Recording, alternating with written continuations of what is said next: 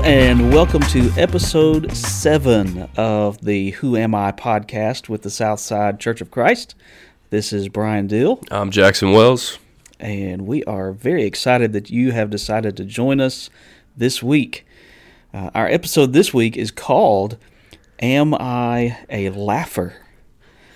And that got me to thinking, everyone enjoys a good laugh, I think. Yeah, I think absolutely. that is one of the greater things in life is to be able to laugh. Uh-huh.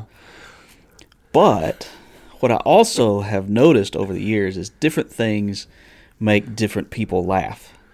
And so my question, Jackson, is what really gets you going? What makes you laugh? So several things. I tend to try and find funny things in everything. There's always I don't want to say a silver lining, but a comical lining, perhaps. Watching other people laugh is one of those things. It's not going to make me roll on the floor, but like that's a great thing. People getting scared, like jump scares. Okay. There was a video from my childhood where a guy is sitting in his car. His mom or grandmother is walking to the house, and she walks right in front of the car, and he honks the horn. And she's got like a gallon of milk in her hand, and she just launches it straight out. And it was like I've watched that so many times, and animals getting scared is also funny. I saw a video the other day of it was an iguana or some sort of lizard. It was climbing out of its cage and it landed on a dog, and the dog it yelped one time and ran as fast as it could. Oh my goodness. It was so funny. That's hilarious. Well, have you seen, speaking of animals getting scared, have you seen the thing with cats and cucumbers? Yeah, I have seen that. I don't know what that's about. Don't get it. I've done Why research on funny? that, and it's not necessarily that it's a cucumber. It's that the cucumber showed up when they weren't looking. I think it could have been anything, but for some reason a cucumber caught on.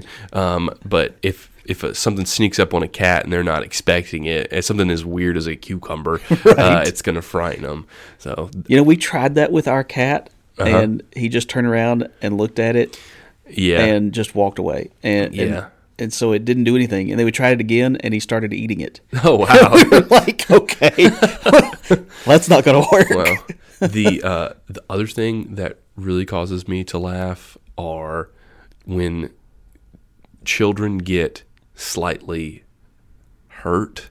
Not that sounded really bad. That does sound bad. Like what are you saying? Like if a kid falls over scorpions or something like that, and they're not hurt really bad, that's funny. Like a kid that's learning how to ride their bicycle. Oh, okay. And they get going too fast and they run into the curb and just get launched. Sure. I find that pretty funny. Going over the handlebars. There's these inflatable obstacle courses that have this thing in the middle that spins around with arms sticking out. Yes. And kids will get in that thing thinking they're on American Ninja Warrior and just get absolutely rocked. And I can't help but laugh. Yeah, I've seen videos like that. Especially when they stand back up and immediately get knocked back down by something like that.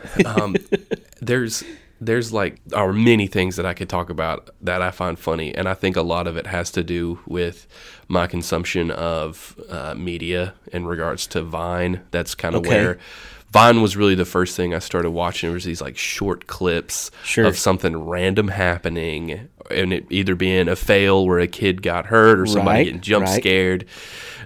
I think that's where a lot of the things I laugh at come from. Well, and that's kind of what I was thinking of a lot too, was the little short clips of things like that you see. Like we've watched America's Funniest Videos a lot, and a lot of those are those kinds of things. Yeah. Pranks people play or people getting scared by something. Growing up, my family, we watched America's Funniest Videos a lot. Tom Bergeron was the host at the time. Yeah. And we don't watch AFV anymore because we have it on our phones at any given moment. That's true. No matter what, I know that if I open Instagram, I'm gonna see something funny. You can find it. Yeah, yeah. Yeah. What is it that you find funny? I think similar to you, the physical comedy, like anything that's kind of slapsticky. Okay. So that's true when we're talking about like little short videos, but also like a movie or TV show. That's the kind of stuff that gets me going. Yeah. Is just stupid stuff like that. Jim Carrey. Like Jim Carrey to a degree. Now there were some movies and things that he did that were just so over the top. Yeah. It just wasn't funny to me. But a lot of that type stuff. There's a scene he's beating himself up in the bathroom, and just watching that, it just cracks me up. There's a talking about slapstick. There's a guy who would dress as a mime. Okay. And he would, this is like Vine again, or Instagram. He would dress up as a mime and then do something that would cause actual pain, like get hit in the shin with a scooter, Okay. Okay. And he was not allowed to make a noise. Like, that was the whole objective. Goodness gracious. And it was so funny watching this guy. Like, you could see all the expression on his face. Right. And I think that's one of the things Jim Carrey does really good, to sell you on whatever it is his expression. The expressions on his face, yeah. Of course, I go back, even further, dumb things like... I thought you were about to say Dumb and Dumber. Dumb and Dumber just kills me because it's so stupid. Yeah. But lives up to its name. Dick Van Dyke was great at the physical comedy stuff. Yeah. And just watching the Dick Van Dyke Show just always cracked me up. And I also like sarcastic humor. Okay, yeah. Real clever. Oh, yeah. Real just little comments stuck in, that'll get me going. Yeah. So there's a I watched a video. I watched a lot of videos, but this one was about the idea of a laugh track in a TV show, and how a laugh track takes up so much time that if you have a show that doesn't have a laugh track, your jokes per minute is higher. Wow. And so in shows that have the sarcastic humor or that quick, witty humor, you're actually experiencing, not only, in my opinion, funnier stuff, but more of it. Oh, sure. Yeah. Sarcastic humor is great.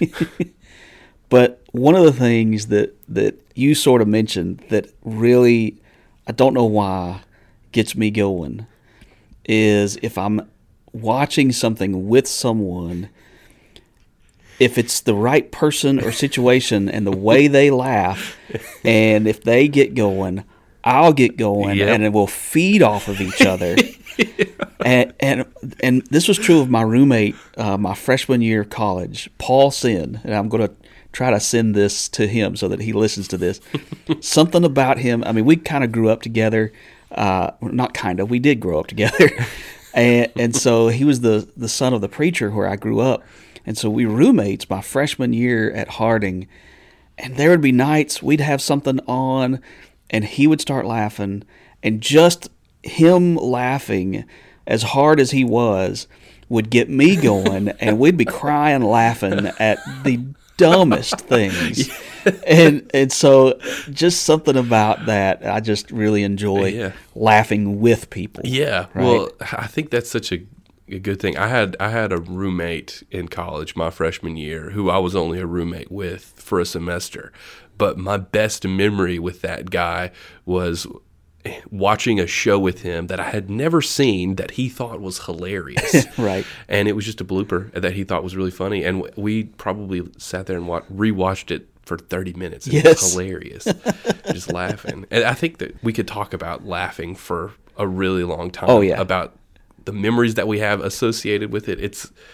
Laughing is fun. Right. It's just, I think we need more of it. Absolutely. And I encourage people to find ways to laugh. If you're listening right now, I hope you've been able maybe to laugh with us. Yeah, absolutely. Absolutely. But, I did want to bring this up because I wrote it down here. Have you ever noticed that there is generational gaps in what qualifies as humorous? Absolutely. my grandpa is somebody who, if you can get him laughing, it's one of those contagious things, and so you're going to be laughing with him.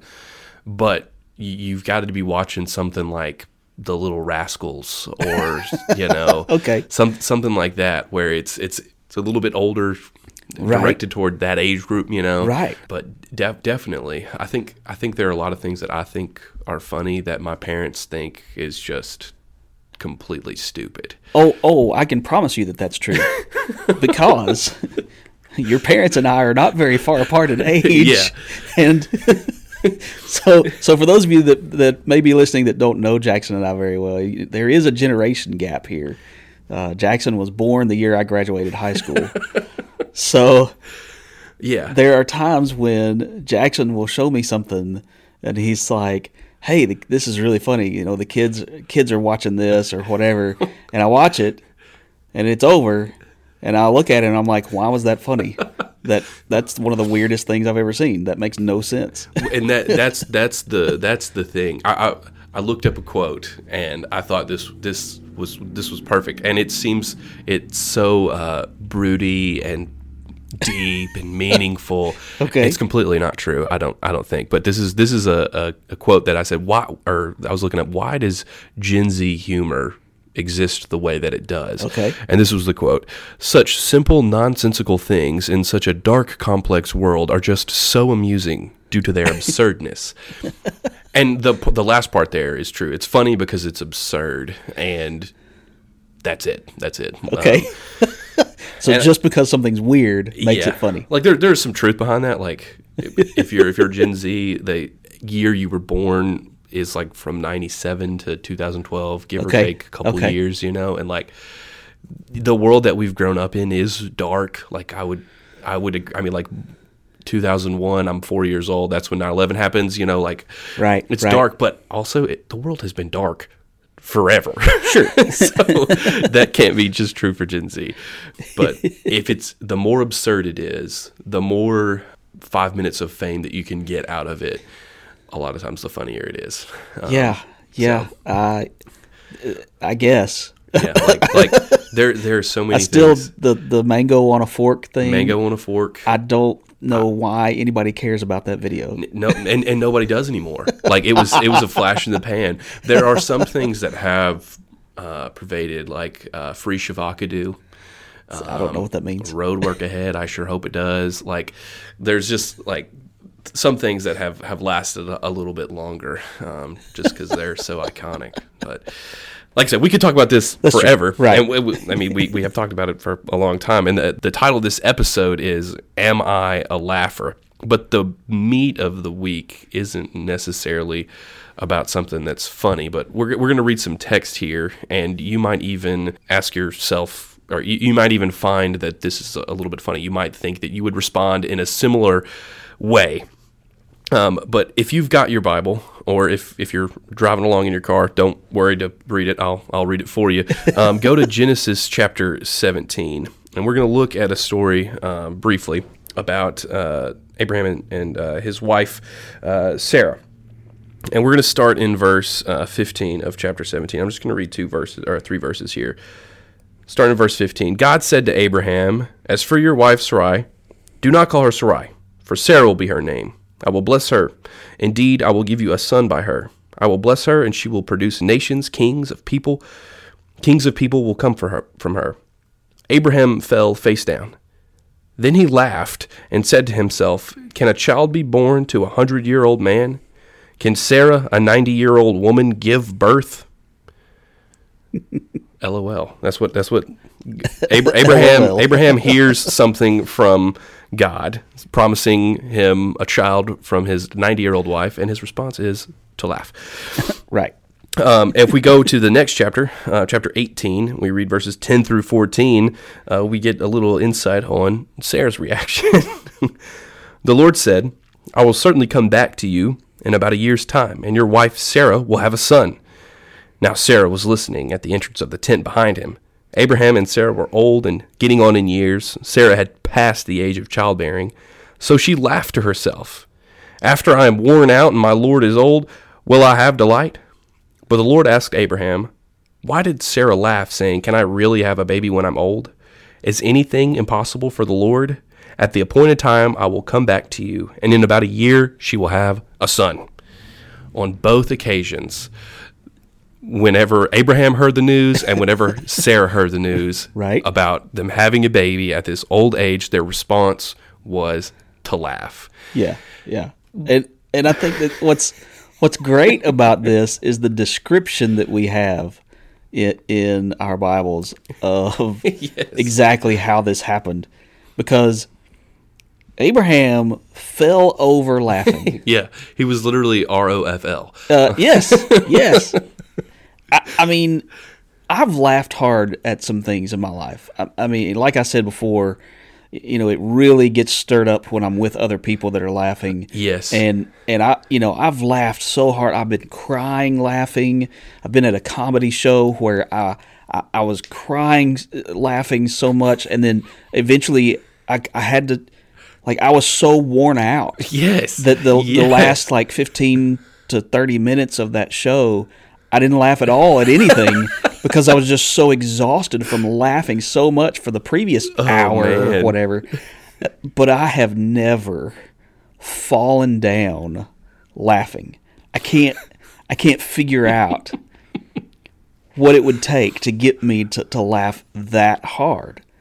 And that's I found my new goal. Your goal is to make me fall over laughing. Maybe so.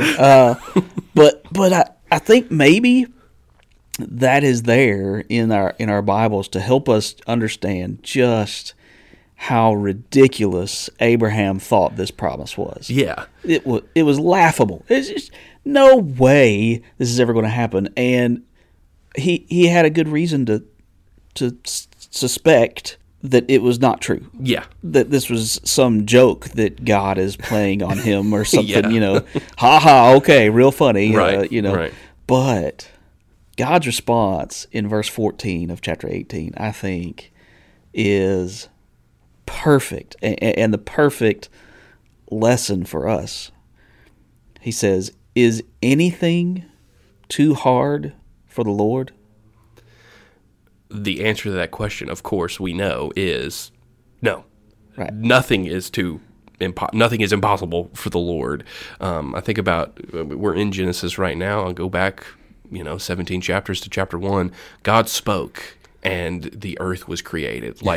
Right. You can't tell me that there isn't anything he can't do. He is able to do all things. Now, whenever he says something to Abraham that humanly, biologically seems impossible, it makes sense that that's their reaction. Right.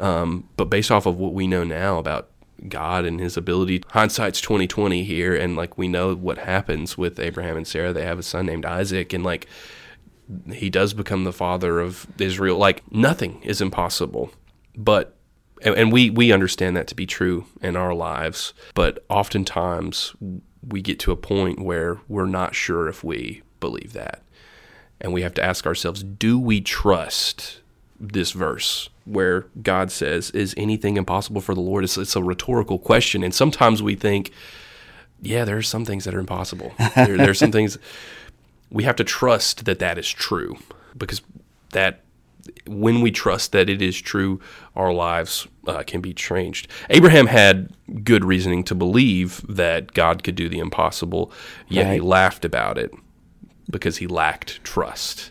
Yeah. It was also so absurd that maybe that was the only, even if he did believe it was funny, he's like, God, that is the best prank ever. Right, yeah. But like I said, we have the entire Bible to look through, and we see all of the quote-unquote impossible things that God has done. So logically, we should have more trust than Abraham did, because we've got all of this evidence of the crazy things that God has done. Right. So we should trust. And I could talk about if we don't do that, oftentimes we put our trust into other things, and but I want to talk about having trust in a relationship with God is simply important. You have to have trust in a relationship with God if you want that relationship to grow. Right. And I ask yourself, well, why is that a big part of the relationship? I'm a human. and I'm going to make mistakes. I know that. God is not, and he knows what is best for me.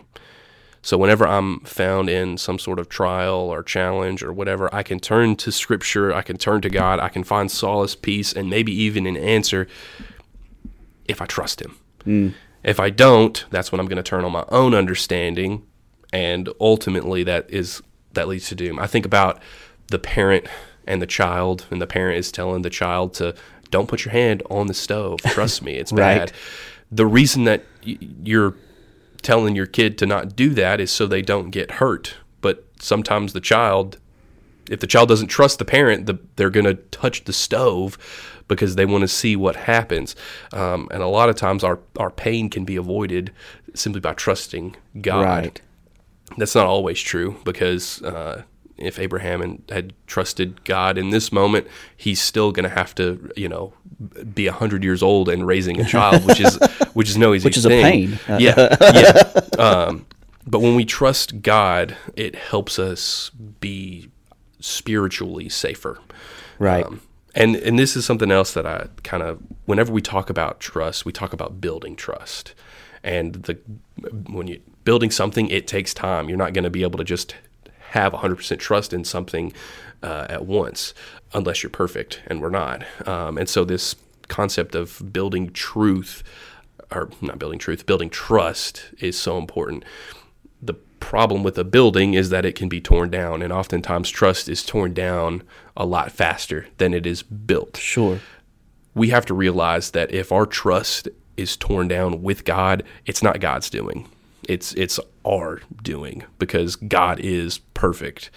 I saw a graphic, and maybe we can share it on Facebook or something, of the word trust in the middle and a bunch of arrows with other words pointing to trust. And it kind of was saying trust exists when you have all of these things. Okay. Commitment, sincerity, reliability, integrity, competence, and consistency. And I thought, God is 100% all of those things. That's right. So there is no reason that we shouldn't trust him. Absolutely. Or that we couldn't trust him. And so if there is a lack of trust, it's on us. Sure. It's on us. Sure. Well, and I always think of the old song that we sing, Trust and Obey. Yeah. And it's interesting how closely knit those two concepts are. Mm-hmm. The example of the child with the hot stove is exactly the way our trust with God works. Mm-hmm. He tells us this is the better way to live your life. If you trust him, then you're going to obey what he says. He knows right from wrong. He knows what's best for us. And if we trust him, obedience just is going to naturally follow. Yeah, absolutely. Absolutely. And that's what we really want to try and leave all of you with today, is the importance of genuine trust in God in our lives. And as Jackson said, if we can look back at all the examples that we have available to us of what God is capable of doing in people's lives, if God can raise a man from the dead the way he did with Lazarus in John chapter 11, if God is capable of restoring sight to a blind person like he does in John chapter 9, if God can give a 90-year-old woman a son, like what we've been talking about today, then you know what? I'm pretty confident that he is able to handle whatever is going on in our lives. Yeah. No matter what the challenge is that we're facing, no matter what our problems may be, God can do it. He can get us through it, no matter what. And we need to do a better job of trusting him more than we trust ourselves. Yeah. More than we trust even others who may have advice for us, or books, or the internet, or whatever. Yeah. Whatever else is out there. So I think when we say, am I a laugher? I think the answer is, oh, yeah. Mm-hmm. We need to be laughing. We need to be finding ways to have joy in this life and that sort of thing, because there is so much darkness, like Jackson said. But let's not laugh the way Abraham and Sarah did. I agree with that. let's not laugh at the idea that God is powerful enough to do what seems impossible. Yeah. Because He is a powerful God and is able to do whatever we need in this life. Well, Jackson, what do you have? Do you have any parting shots or I don't thoughts? really have anything else. The concept of this podcast is our identity in Christ, and trust is a big part of that. Absolutely. There are so many times where we see how the disciples had to just trust Jesus, and a lot of times they questioned it, just like Abraham and Sarah did. But in the end, we see how Christ's story impacts us now, and just like the disciples, we got to trust Him. So. Exactly. All right. Well, thank you so much to all of you for joining us today, and we pray that this episode has been helpful to you in strengthening your identity in Jesus Christ. We look forward to having you tune in with us next time. Take care.